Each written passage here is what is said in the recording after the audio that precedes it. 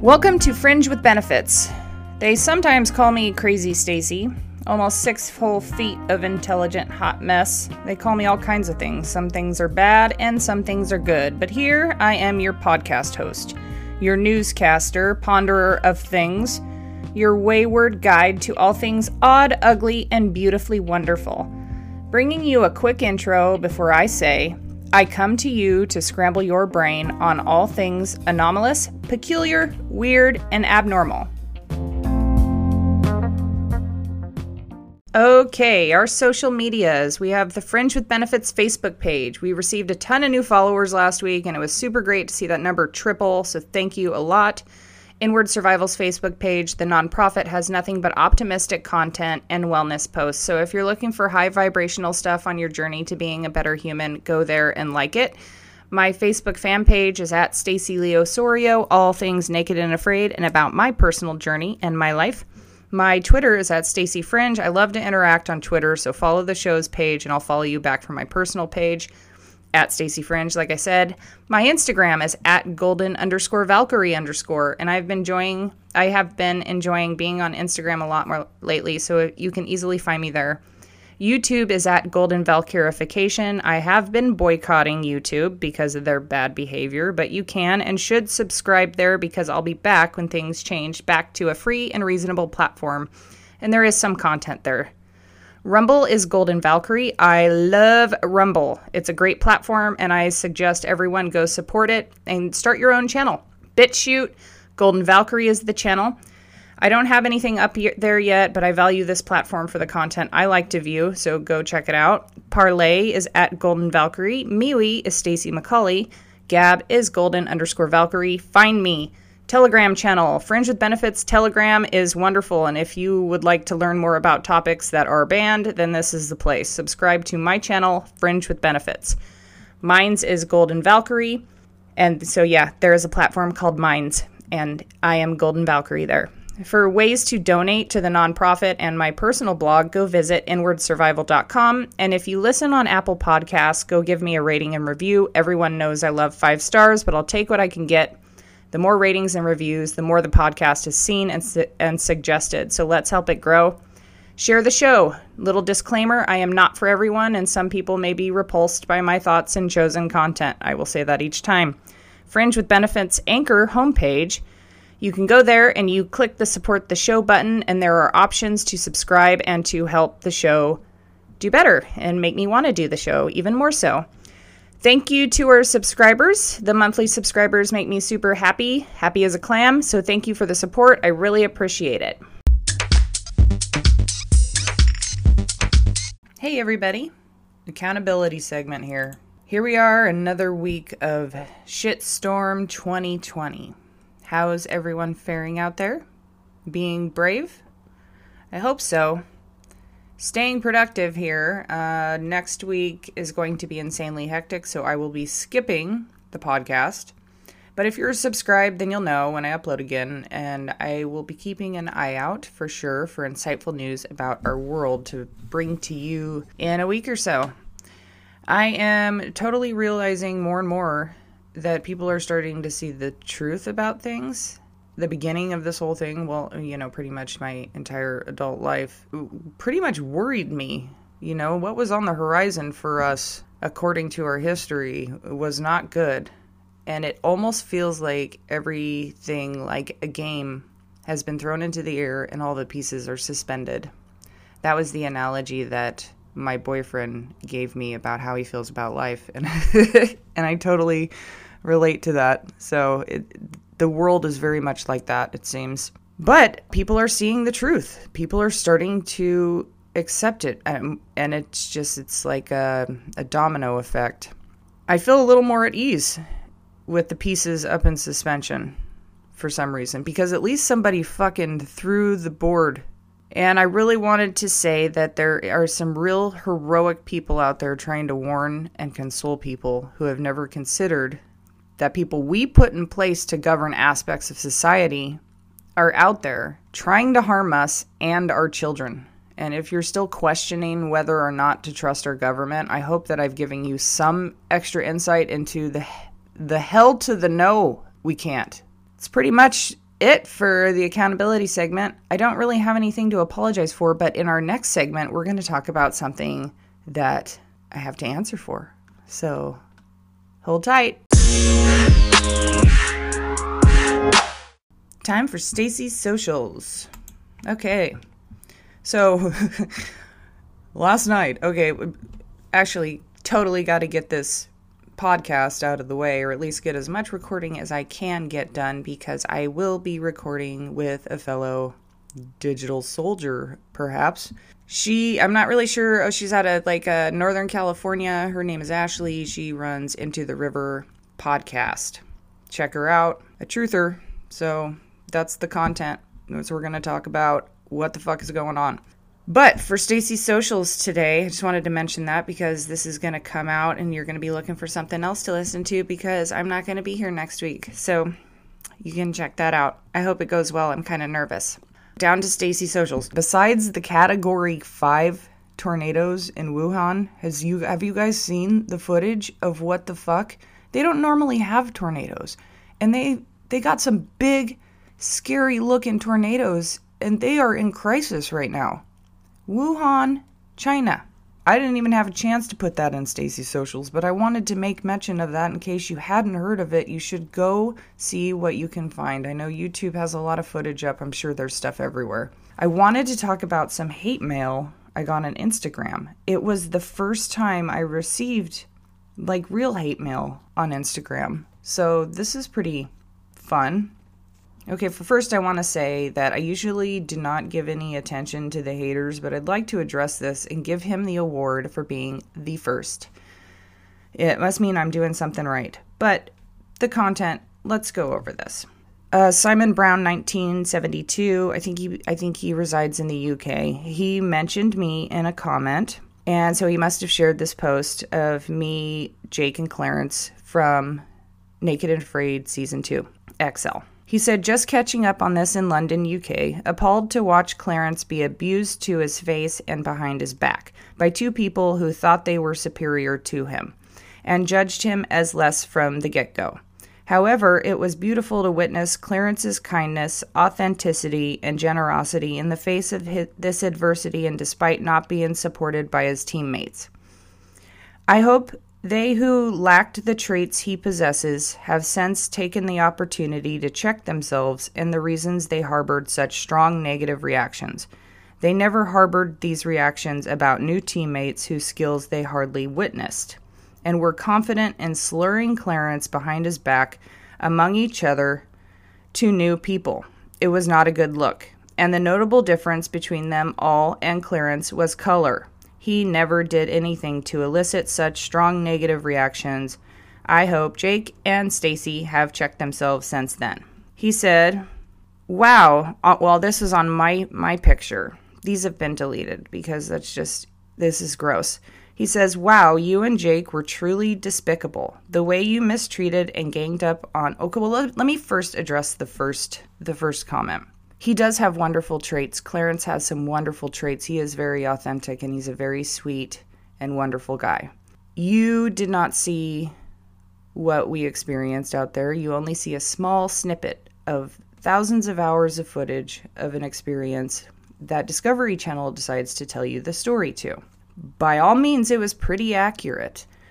We did not slander or slur Clarence behind his back. We told him to his face, you should drink more water and you should eat more fish. And there were times in which he would not participate in the catching of fish and other activities, and it was very difficult for those first 6 days. And so when you have a teammate that in some ways, because of whatever reason, are not able to pick up the slack, there are certain feelings that you'll have because you'll want them to do more. You see their shortcomings and you see what's going to happen in the future if they don't, for example, drink more water.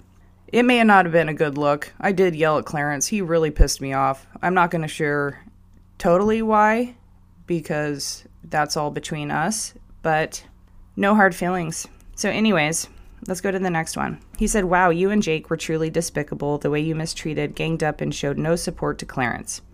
You were especially abusive to him, slurred him to other participants who you had just met behind his back. No, we didn't. Everybody had met Clarence before. Everybody knew him before.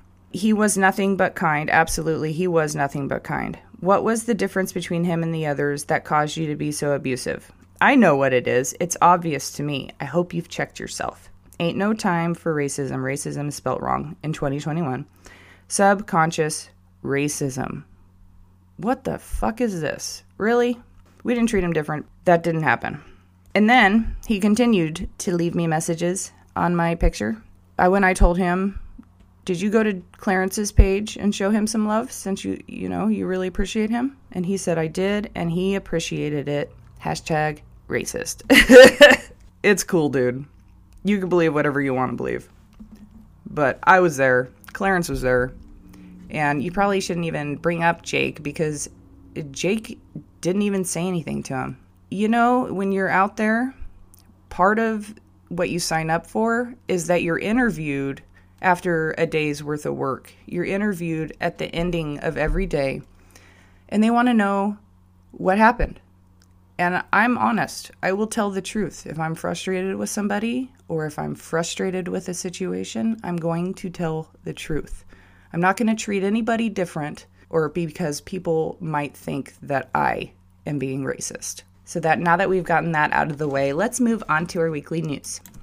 I don't really like sharing NPR.org, but we are going to talk about this article. It's something they released, and whenever I look at mainstream media and I see what their headline is and what they're trying to convey, I wonder why. I wonder what's the purpose of this, because it doesn't really go along with their narrative.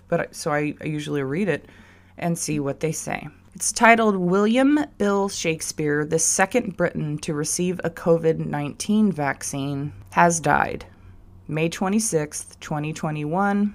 He was the second person to ever receive the COVID-19 vaccination. Had to have been a while ago. That was December 8th.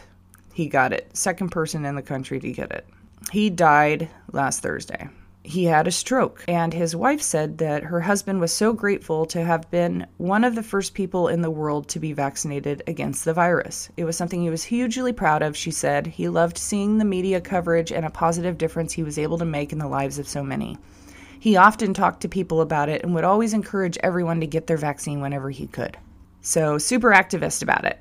So they celebrate his life a little bit in this article, and his wife says that Bill will always be remembered for many things, including a taste for mischief. So I guess he was a really fun and sweet guy, and he leaves behind a family who loved him very much. Let's look at what a stroke is. A stroke occurs when the blood supply to the part of your brain is interrupted or reduced, preventing brain tissue from getting oxygen and nutrients. Brain cells begin to die in minutes. A stroke is a medical emergency and prompt treatment is crucial. There are 3 types: ischemic stroke, hemorrhagic stroke, and a transient ischemic attack mini stroke. Let's look at an ischemic stroke because I don't know what kind of stroke he had. This happens when blood flow to an artery that supplies oxygen-rich blood to the brain becomes blocked. Blood clots often cause the blockages that lead to these type of strokes. Hemorrhagic stroke, I had a friend that happened to. She was walking to school when we were in elementary school, and she passed away walking to school, just like that. So that's a hemorrhagic stroke, but I guarantee you he had a blood clot stroke. I can't verify that, folks, but that is what my intuition is telling me. So I thought that was interesting, how they could just put it out there. Hey, this old guy got a stroke. He was the first to get the vaccine, especially with all this blood clot shit. You know, everybody's talking about that. Next thing I thought was fucking weird is Facebook will no longer remove posts claiming COVID is human-made. Are you fucking kidding me? So now they're like, well, Biden's, putting intelligence on the fact that it could have come from a lab. Are you fucking kidding me? You've been censoring us, those of us who said it was human-made to begin with, and it was intentionally released. This leak bullshit and all these weird little stories they keep putting out. Let's look at this one, Axios.com. This says, why it matters. The lifting of the ban reflects a reinvigorated debate on the origins of the pandemic. A reinvigorated debate. Why didn't we have the debate this whole time? This is following a Wall Street Journal report that 3 researchers at the Wuhan Institute of Virology were hospitalized in November 2019 after falling ill. We knew this. President Biden has asked the U.S. intelligence community to step up efforts to investigate the origins of the coronavirus and provide a report within 90 days. The big picture. Biden administration officials and others criticized an investigation by a team of scientists assembled by the World Health Organization and China's government that returned inconclusive findings on the pandemic's origins. Of course they did. And really, the Biden administration officials really give a shit about this? Why do they? Health and Human Services Secretary Xavier Becerra called for a transparent, science-based follow-up investigation during a World Health Assembly meeting on Tuesday. In light of ongoing investigations to the origin of COVID-19 and in consultation with public health experts, we will no longer remove the claim that COVID-19 is man-made from our apps, a Facebook spokesperson said. They're in deep shit, man. Have you guys been keeping an eye on that? Because I have. Next, I asked myself the same question about this article, and I did a little bit of research on elevator deaths because it's fucking scary. You know, it's something you hear about and your brain instantly thinks about it. And remember, we talked about the fact that when they release crazy stories like this and a bunch of people see it, for some reason the occurrence of these crazy things increase. That's some wild shit. But anyways, let's remember this girl who was in an elevator in China, teen, just a itty bitty, and this elevator frickin' shoots up 30 floors with her trapped inside. Now that's the headline. Let's see if it's accurate. It malfunctioned, shot up 30 floors. This was Sunday night in a coastal city in the province of Guangdong. I hope I said that right. Guangdong. I don't know. She was trapped inside the elevator between the first floor and the basement level first. The maintenance worker was attempting to manually open the elevator doors, and the car suddenly flew upward and traveled 30 floors until it struck the top of the elevator shaft. He was actively trying to get her out, and this thing frickin'... Why wasn't the electricity turned off? Why didn't they turn the power off to the elevator? Why would it just shoot the fuck up? Then they get her out. They don't talk about how they get the elevator down after it just flung up and struck the top of the elevator shaft. She was freed an hour later. She was taken to the hospital and she was pronounced dead. He's the engineer who is affiliated with this incident, the Equipment Inspection and Research Institute. He said incidents where elevators shoot to the top floor are quite common, but it's not often they result in injury or death. What? And it says that the government office said a task force was formed to investigate the incident, which is believed to have occurred following a malfunction in the elevator's braking mechanism. The victim was a high school student who was 1 week away from taking her national college exams. They don't mention her name. Very sad. And very, very scary for people that have to be in big buildings with crazy-ass elevators. Next, I'd like to revisit a story that came out of Omaha. Last year, he killed a guy who was a child molester. This guy was actively hunting children, total predator. And this guy, he claims that while he was searching for a new residence, he came upon this dude. We'll talk about it. And he decided to go get his gun and come back and just put an end to it. And then when they were, publicizing that this man was shot in his doorway, he confessed on the news Facebook page. This is 43-year-old James Fairbanks. He killed 64-year-old Matteo Condalucci. He was a convicted sex offender in North Omaha. And James Fairbanks was booked into Douglas County Corrections. So on Monday, May 18th, a comment was left on the Omaha Scanner Facebook page by Fairbanks claiming to have killed Condalucci. He also anonymously emailed confessions to other media outlets. This scumbag, in 1994, was convicted of an attempted lewd or lascivious assault upon a kid in Florida. In 2007, he was convicted of sexual assault of a child in Sarpy County. Fairbanks begins his posts. Let's just read his open letter, shall we?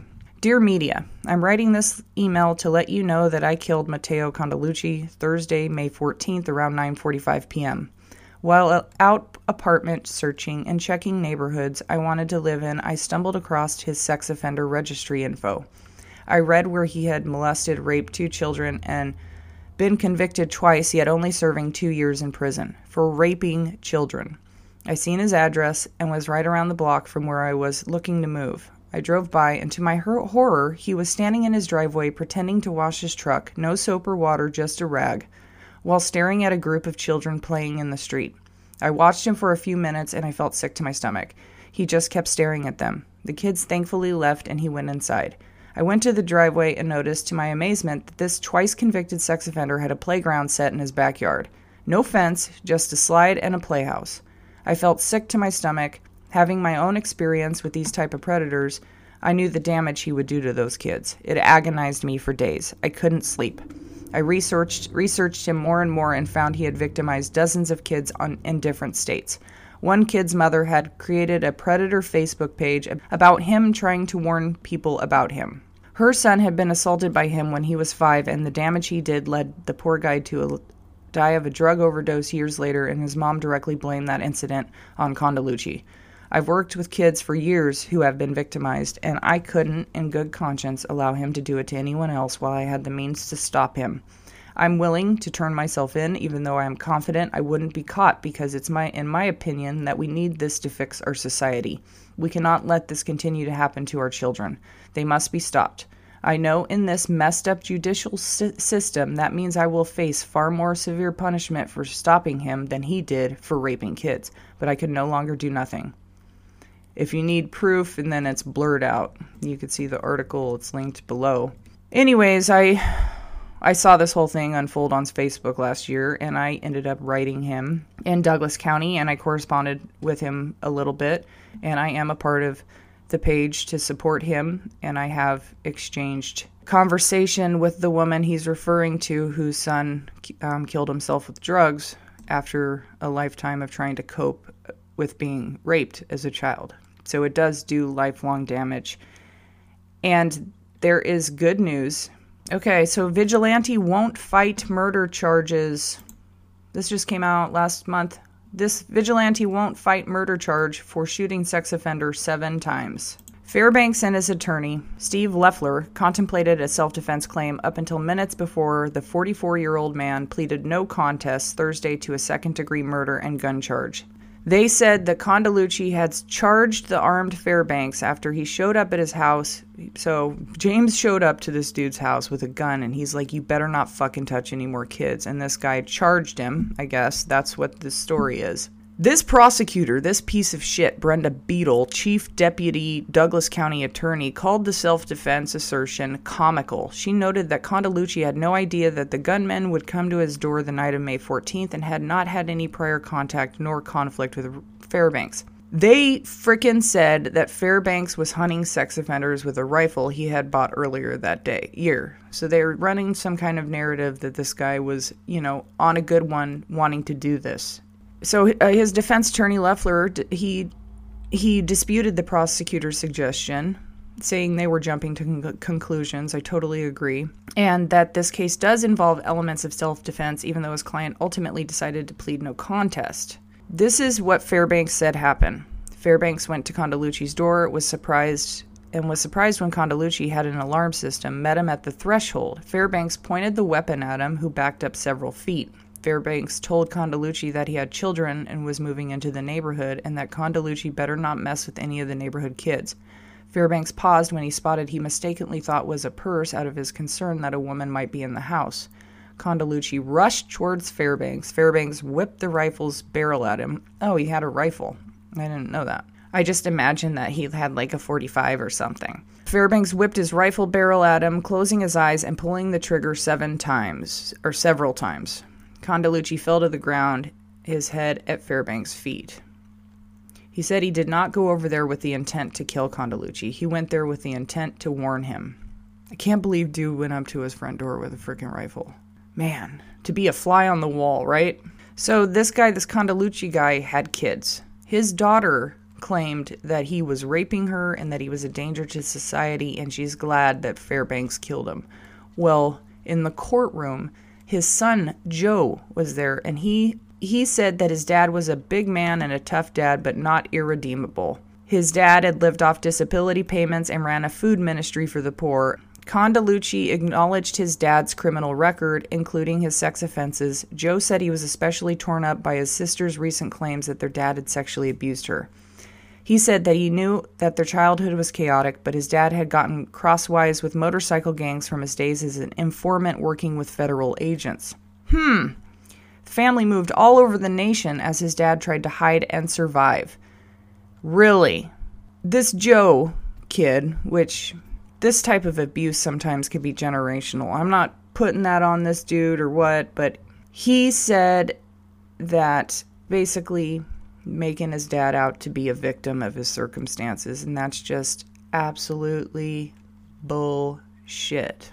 Otherwise, that's the conclusion of that. He's not going to fight the charge. He doesn't want to go to trial. He played no contest. I don't know what the sentence on that is, but I hope he's doing okay.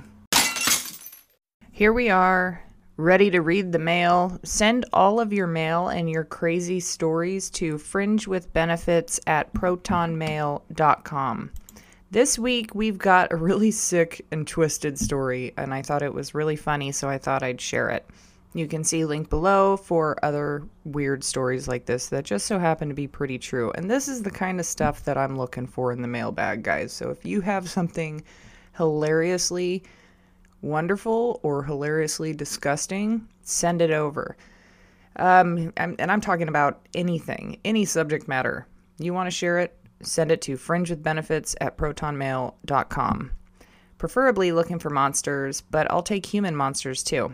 So Maximus32 writes, "It wasn't quite in public, but I was witness to an outlandish event in a dorm room my freshman year of college.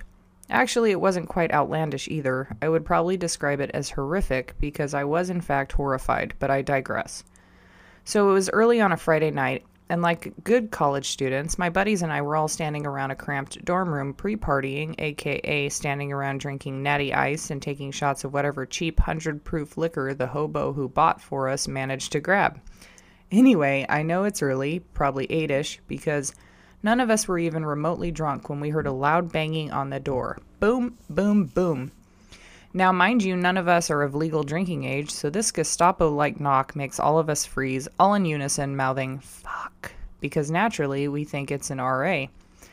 As we begin scrambling to hide all the bottles and cans, quietly I'm sure, the guy nearest to the door slowly leans over and peers through the peephole. In frozen horror, we watch the back of the door guy's head waiting for a reaction signal. After only a brief moment, he guffaws, backs up, and begins to pull the door open. With the door barely cracked, it gets shoved into door guy, and in stumbles arguably one of the hottest girls in our dorm building. The rest of us, not really sure what to do and still decompressing from our fright, just stand there. I'm sure with open mouths. Note, none of us were friends with her, just met her through others. So hot girl comes in, T-Rexing like a boss, drunkenly trying to get past door guy into the room. Meanwhile, poor door guy, who's a big dude, is laboring to let her by without falling over. As she drunkenly tries to squeeze past, she grabs a handful of clothes hanging in the closet next to the door, breaking the closet rod and essentially pulling down the entire closet storage structure thingy. With the entire closet spewed all over the floor, hot girl lurches past me and grabs a little garbage bin, dumping it out and setting it back down right in the middle of all of us guys, still unmoving, still open-mouthed, still staring at this drunken rage monster. Here's where the horrifying part begins. Without hesitating for a moment, hot girl pulls down her jeans and squats on the bin. Now at this point, we all begin dying of laughter, possibly the hardest I've ever laughed, and being like, "Bah, what the fuck are you doing? You're pissing in the garbage." Hot girl is unconvinced, looking angry and annoyed as she begins drunkenly screeching at us to quit being perverts and quit watching her. This scene goes on for maybe 30 seconds. Meanwhile, I have actually fallen to my knees, laughing so hard my eyes are watering. It was in that teary-eyed moment when I first remember hearing a certain sound just a few feet to the left of my head, a sound which I can still clearly recall to this day. It was the sound of a muffled, low-pitched machine gun. Blup, blup, blup, blup. Hot girl has begun to shit in the garbage bin. Obviously mortified, we all immediately jump back and resume our open-mouthed gaping. The blup blups trail off into some nasty, getting very fast last bit out fart shitting noises. Think Harry and Dumb and Dumber. Followed by her finally finishing in a deep space cricket chirping silence. In probably the most miraculous drunk to sober turnaround I've ever seen, hot girl, without saying anything and without wiping, slowly stands up, pulls up her pants, and calmly walks out of the room, leaving us all in utter shock. That is an absolute what the fuck moment. I wonder where she is today. Don't forget to send your mail, fringewithbenefits@protonmail.com.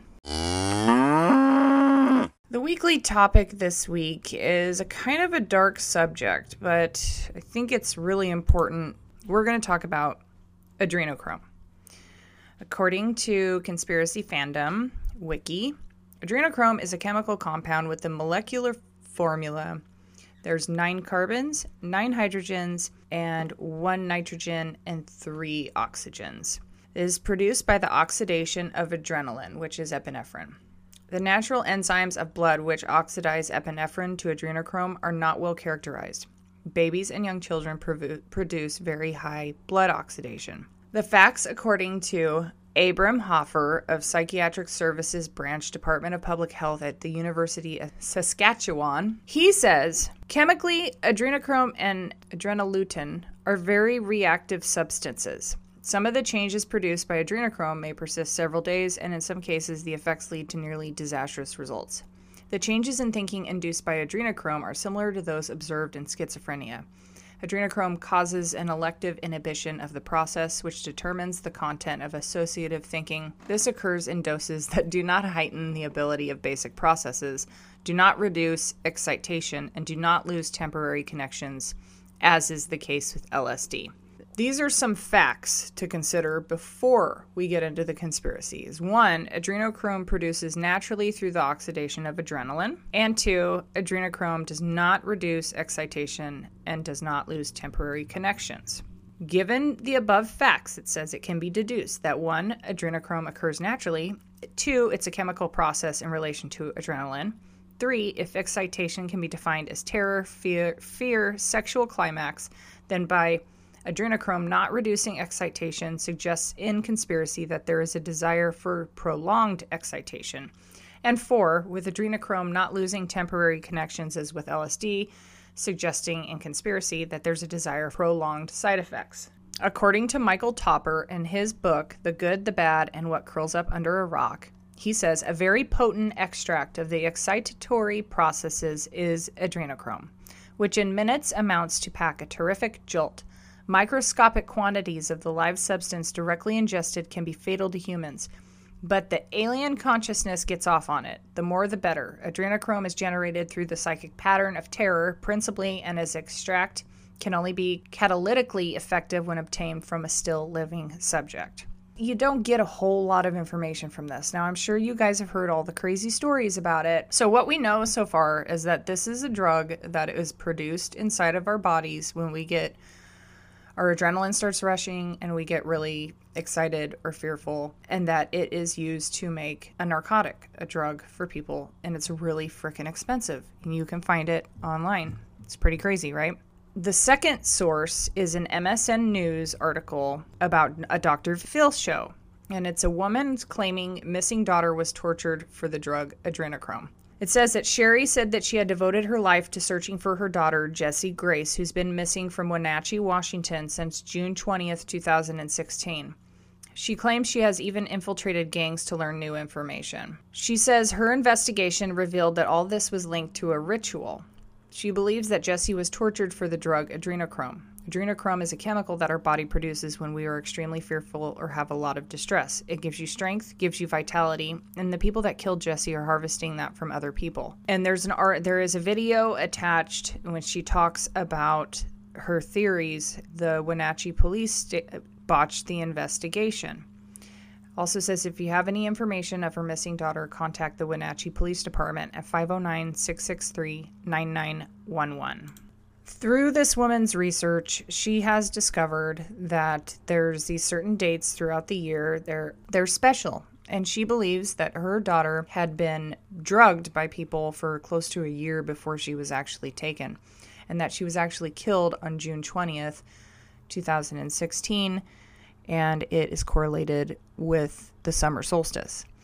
Her daughter, on the other hand, thinks that her mom is, really going down the wrong road, and that it's not totally true. So anyways, it's totally disputed. But this woman wholeheartedly believes that this is what has happened to her daughter. She correlates more missing people go missing on certain times of the year that are around these particular holidays. There would possibly very meaningful dates in pagan ritual. Mom often makes comments about, I know I sound crazy, but now we've all been there. We've all said, to our friends while we're trying to tell them something, I know this sounds really crazy, but blah, blah, blah, blah, blah. So the mom was tipped off by a gang member saying that they had video of her her daughter being tortured and killed, and that the Wenatchee Police Department actually have a video of this, or a snippet of this video, and they are protecting the people that took her. I obviously did not watch the entire episode, but I did get enough to see what Dr. Phil's response was and what the statement from the Wenatchee Police Department was. And the police department claims that they'd never heard of adrenochrome and that they do not have any cult activity in their area. The next source is pretty interesting. It is a worldundercover.webs.com. It is titled What They Don't Want You to Know. Now, it's really, really long, and there are a ton of links, but I'm going to briefly go over it. It's a great resource. You'll see it linked below. It does give you a disclaimer that it is very, very graphic, and it's not for the faint of heart. So here's your disclaimer right now that if you have any kids listening, you might want to turn it off, or turn it off yourself if you don't want to hear it. So this is what it says. Adrenochrome is real, and adrenochrome is not a joke. Mainstream propagandists always try to tell people that only synthetically produced adrenochrome is produced for the medical sector in Western society, but in fact there is a large underground and mostly publicly unknown about demand in the elite sector. Adrenochrome is very expensive. For pure formed adrenochrome form human victims, the reason I say victim is because the person being harvested from is killed in the process, because once the adrenaline is oxidized into adrenochrome, they die. The fact will be explained in much more detail below. Also note that real adrenochrome come from live victim is originally primarily sourced from occult Satanist groups. Now this is a whole manufacturing market. The research in cardiology shows that adrenaline is very readily oxidized into adrenochrome. Adrenochrome is toxic to myocardial tissue, which is heart muscle tissue, and may be responsible for fibrillation and sudden death under stress. Myocardial tissue is very high in the enzyme which oxidizes adrenaline into adrenochrome. Cocaine blocks two of the enzyme systems in the body normally used to destroy adrenaline, thus forcing more of it into the adrenochrome pathway. Is this the explanation for sudden death associated with cocaine abuse? The neurological study suggests that dopachrome, the oxidized derivative of L-DOPA, is responsible for some of the degenerative changes in the brain.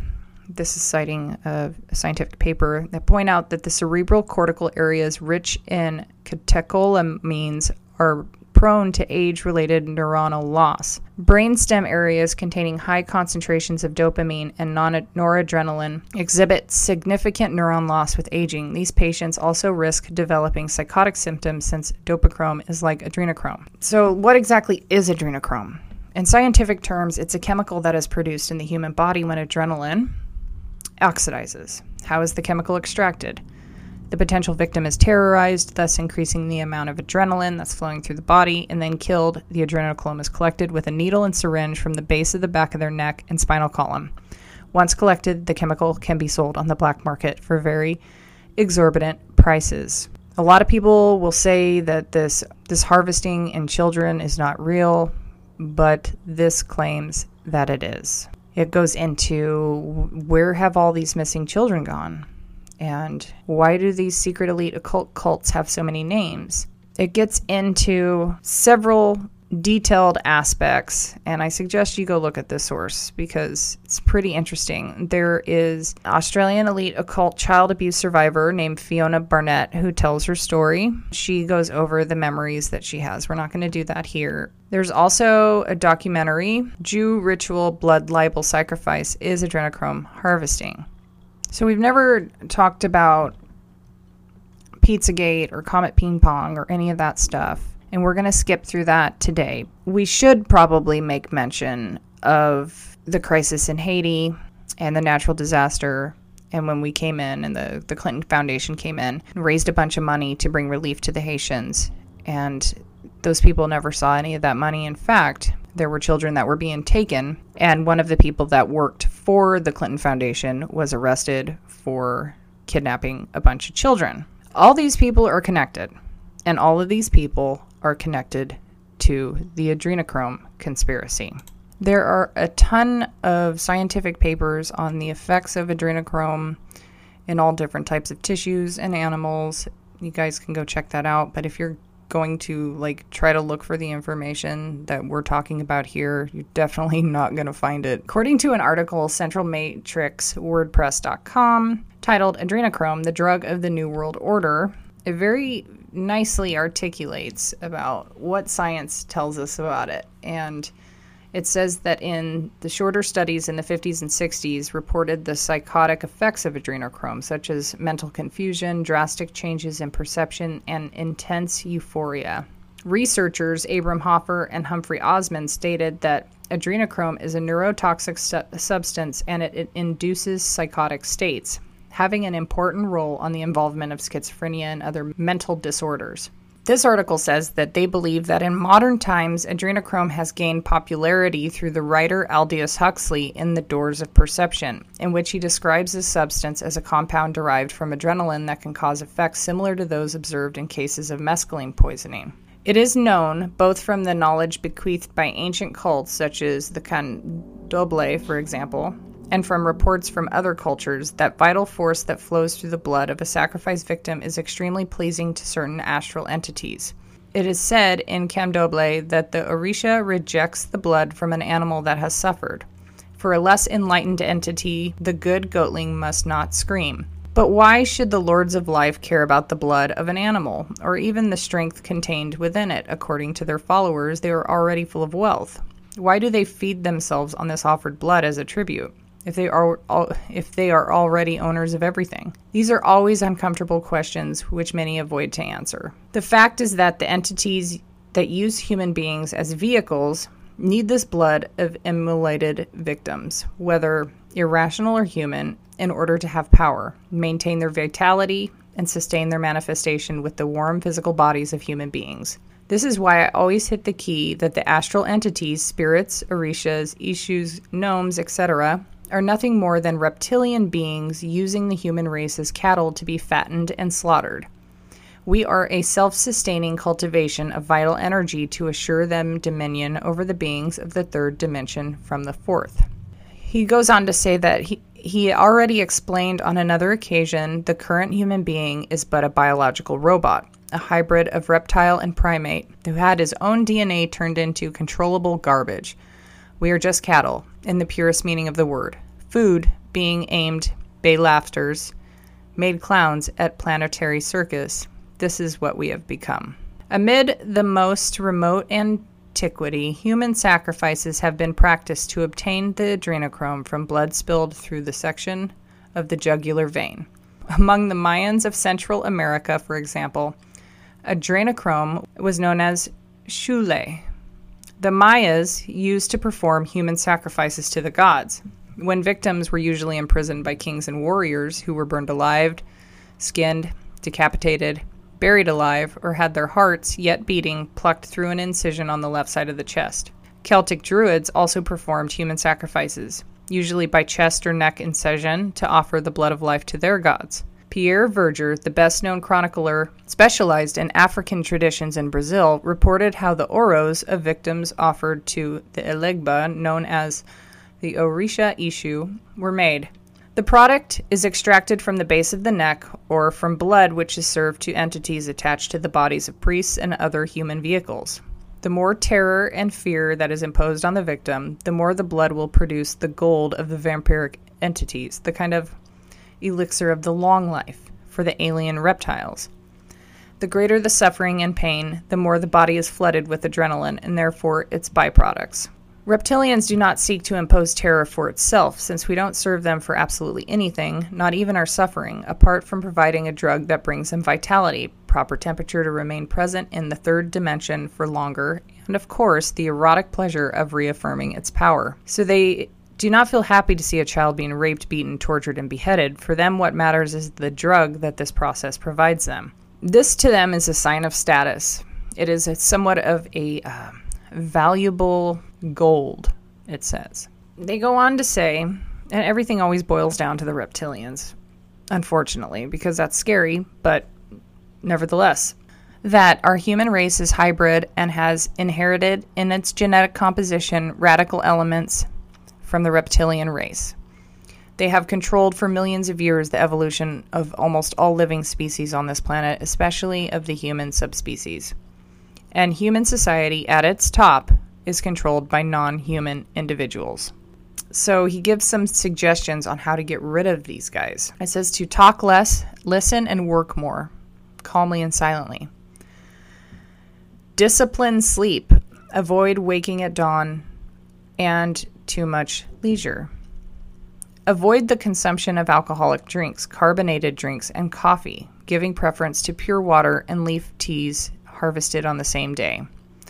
If you are male, contain ejaculation as much as you can. Avoid the waste of semen through casual sex without effective bonds or recurrent masturbation.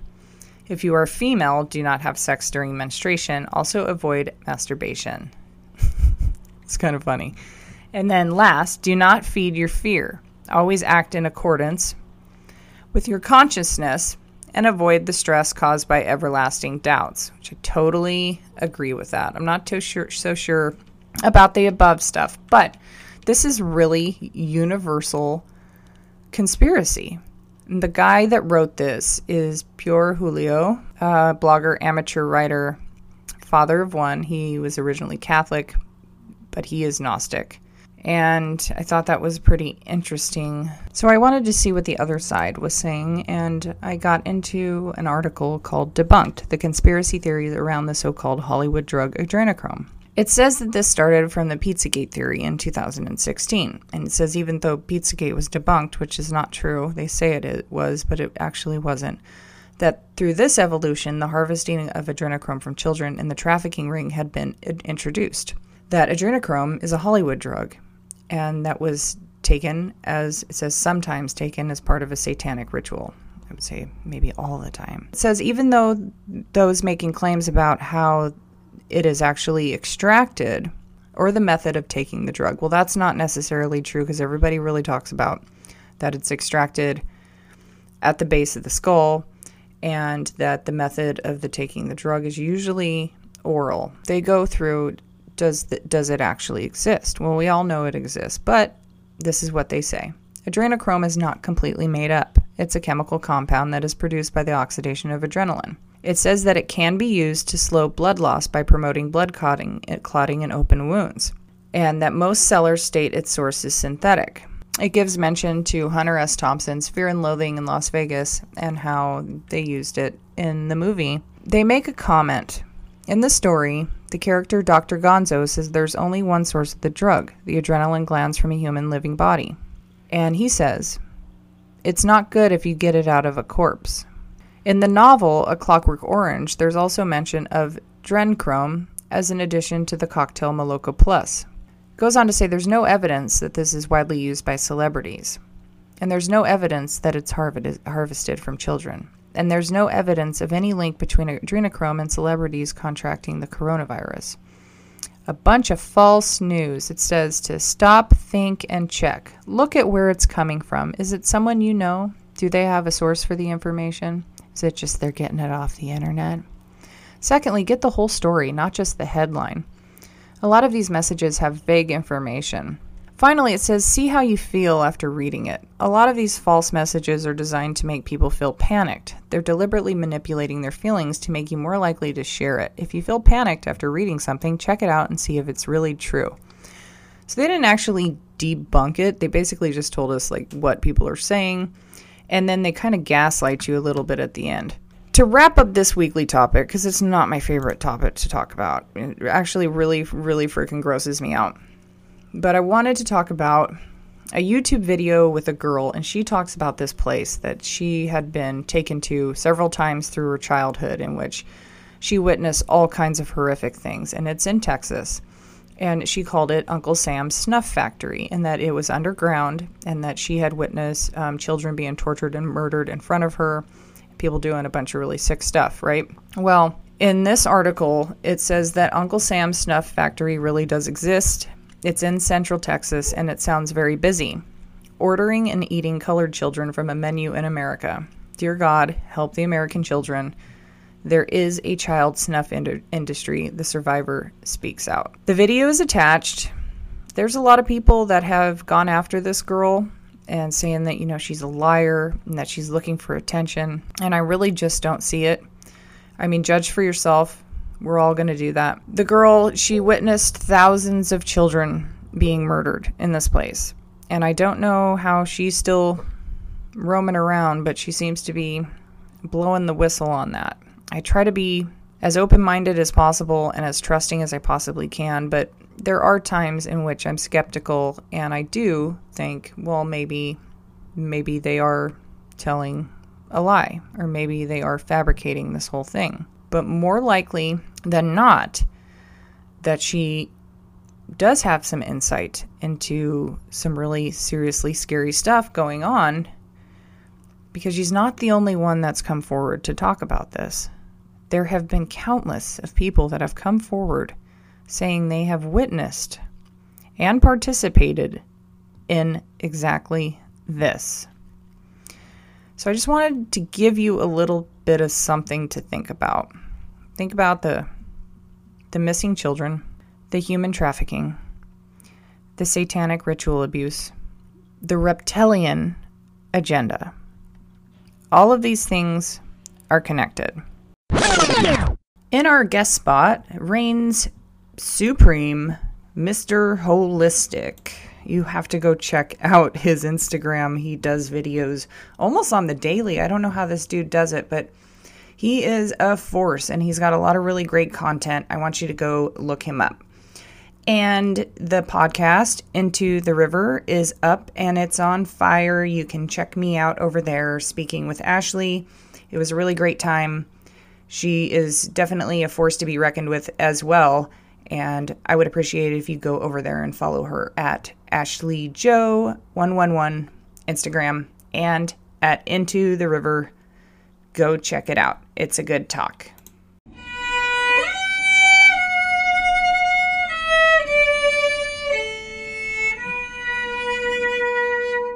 To counter all that really negative news, we're going to talk about something fantastic that's going to make you feel a lot better in Inward Survival's School of Magic. First, did you know that there were a ton of health benefits for singing? I really love to sing out loud. In fact, I read this book about, I think it was a Japanese opera singer. I do not remember her name, but I do remember what her message was. And that because of just the way that we are culturally, we are shallow breathers. We live in a really anxious state all the time. We're constantly living in stress. And so we don't take that opportunity to fully expand our lower lung and utilize our diaphragm. So when you sing, you get this feeling of euphoria when you're singing. And I love it. Even though I sound terrible, I've always loved it. So there are 15 amazing health benefits to singing. And we can just cut out the rest of the title of this article because I just can't even anymore. But we're going to go through the list of things they say. 1, singing lowers your blood pressure. It's because it acts as a relaxant that helps people calm down. Singing is known to help patients with Parkinson's disease. It improves their vocal control as well as swallowing, and it improves their balance. Singing helps boost your immune system. It lowers your stress levels. Stress levels go down, your immune system improves. Singing is a valid form of workout. It says not only do your vocal muscles get a workout, your face muscles also get a workout. It makes you look more energetic and lively. Who doesn't want that? And some believe that it can improve your overall aerobic capacity and stamina, so it can be considered a workout. Singing helps improve your lung health. Well, duh, it allows you to utilize your entire lung and helps you practice your breathing. Singing helps with your posture. It fixes your posture because you need to stand correctly in order to maximize your breathing capacity. And so over time, your posture improves. We all want to do that too. Singing helps with your sleep. Research says singing helps strengthen throat and palate muscles, eliminating snoring as well as improving sleep apnea. Singing increases your life expectancy. According to a study from Harvard, the health benefits from singing increases your life expectancy because it boosts your immune system and your general physical health. And it can also help boost your mental health.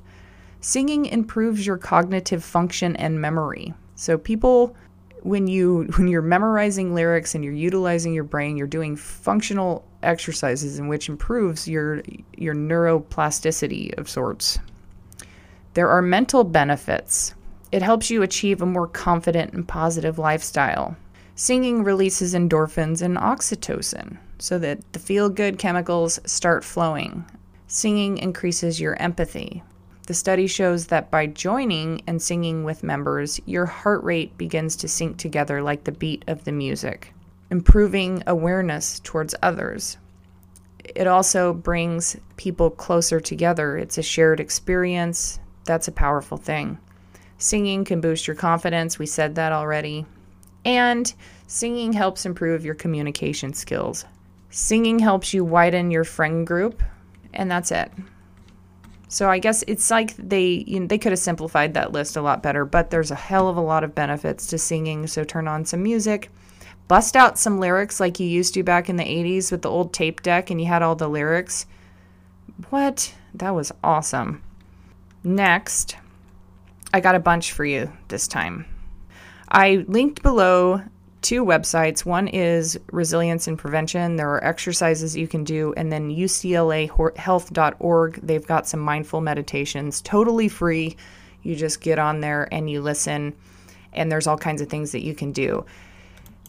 Some of those things we're going to talk about now with this Berkeley article about compassion. Compassion is a very important emotion. It literally means to suffer together. It is defined as the feeling that arises when you are confronted with another person's suffering and you feel motivated to relieve that suffering. It's not the same as empathy or altruism, though they are related. Empathy refers more generally to our ability to take the perspective of and feel the emotions, and compassion is when those feelings and thoughts include the desire to help. Altruism is a kind, selfless behavior often prompted by feelings of compassion, though one can feel compassion without acting on it, and altruism isn't always motivated by compassion. Scientists have started to map the biological basis of compassion, suggesting its deep evolutionary purpose. This research has shown that when we feel compassion, our heart rate slows down, we secrete bonding hormone oxytocin, and regions of the brain linked to empathy, caregiving, and feelings of pleasure light up, which often results in our wanting to approach and care for other people. There are several compassion-focused therapy training exercises and worksheets in another link below. It is considered a vital quality, and it is now its own therapy. It's called compassion-focused therapy. This emphasizes the importance of applying compassion for yourself, for your loved ones, and for strangers, and for living a healthy and happy life. They are considering this an evidence-based form of psychotherapy, drawing upon our evolved capacity for compassion to facilitate the alleviation of human suffering. I think it's brilliant. I think it's beautiful. There are 3 distinctive features of compassion-focused therapy. There is a marriage of sorts of the Western and Eastern philosophies, and it ranges on the disciplines of including evolutionary psychology, biology, and neuroscience, but as well as Buddhist thought. That's incredible. It also takes an interactional view of the mind. This view is that the mind is organized in a way that some mentalities can be neglected while others flourish or take control, and that harmful or maladaptive links can be made. And on the flip side, improving one's mentality or making new links can have significant impacts on others. There's a lot of people who are sick, spiritually sick, and if compassion-based therapy can help them, it can improve everybody's lives, because how many of us suffer when we see people that we love suffering? And then also the idea of social mentalities by Gilbert from 2010. He identified a set of social mentalities that enable people to seek out and form certain types of relationships.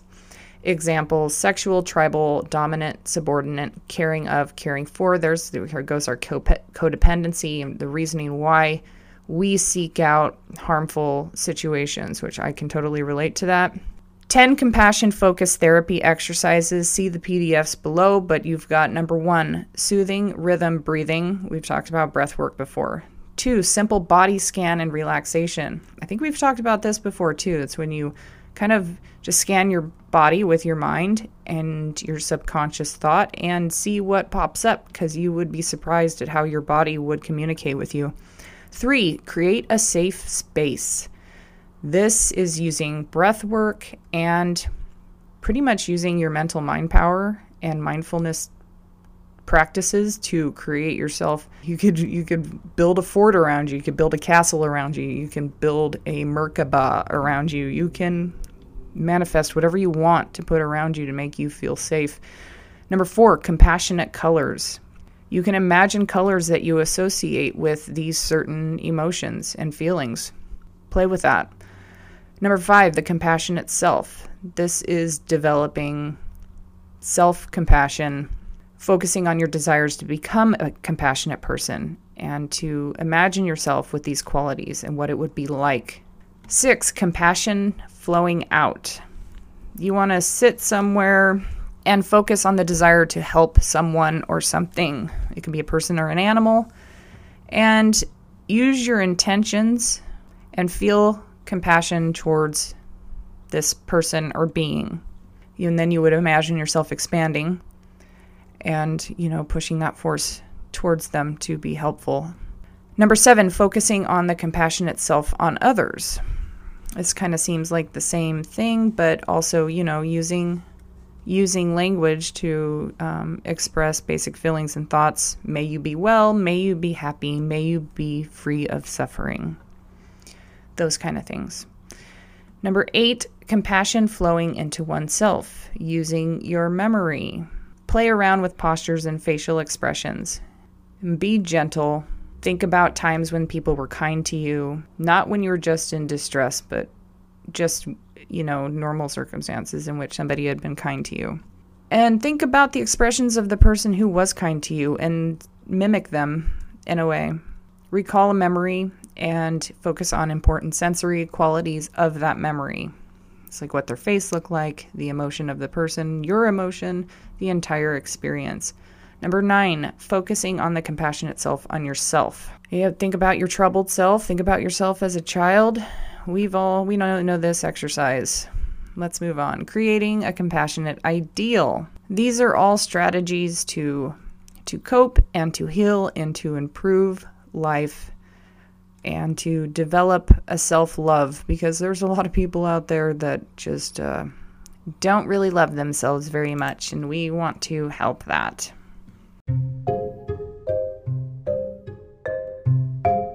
The Stoic Thought of the Week goes to David Wilcock. He said, "Each of us is here to build houses, one brick at a time. Every time we think a loving thought or do a good thing for someone, we add another brick to the wall. Every time we have a hateful thought or hurt someone, we take a brick away. In fact, we have suffered under a variety of illusions about who and what we are that have kept us trapped in a prison of materialistic thought. And the goal of the Creator is for each entity to make a conscious choice to again seek oneness, out of our own free will, not because anyone else forced us to. If we are told what to do and what to believe, then we have learned nothing and will not make any progress. Perhaps the single most basic realization is to make is that we live in a loving universe. If we are all one being, then it is foolish for us to hate anyone, as we are only hating ourselves. Have a great week, everyone.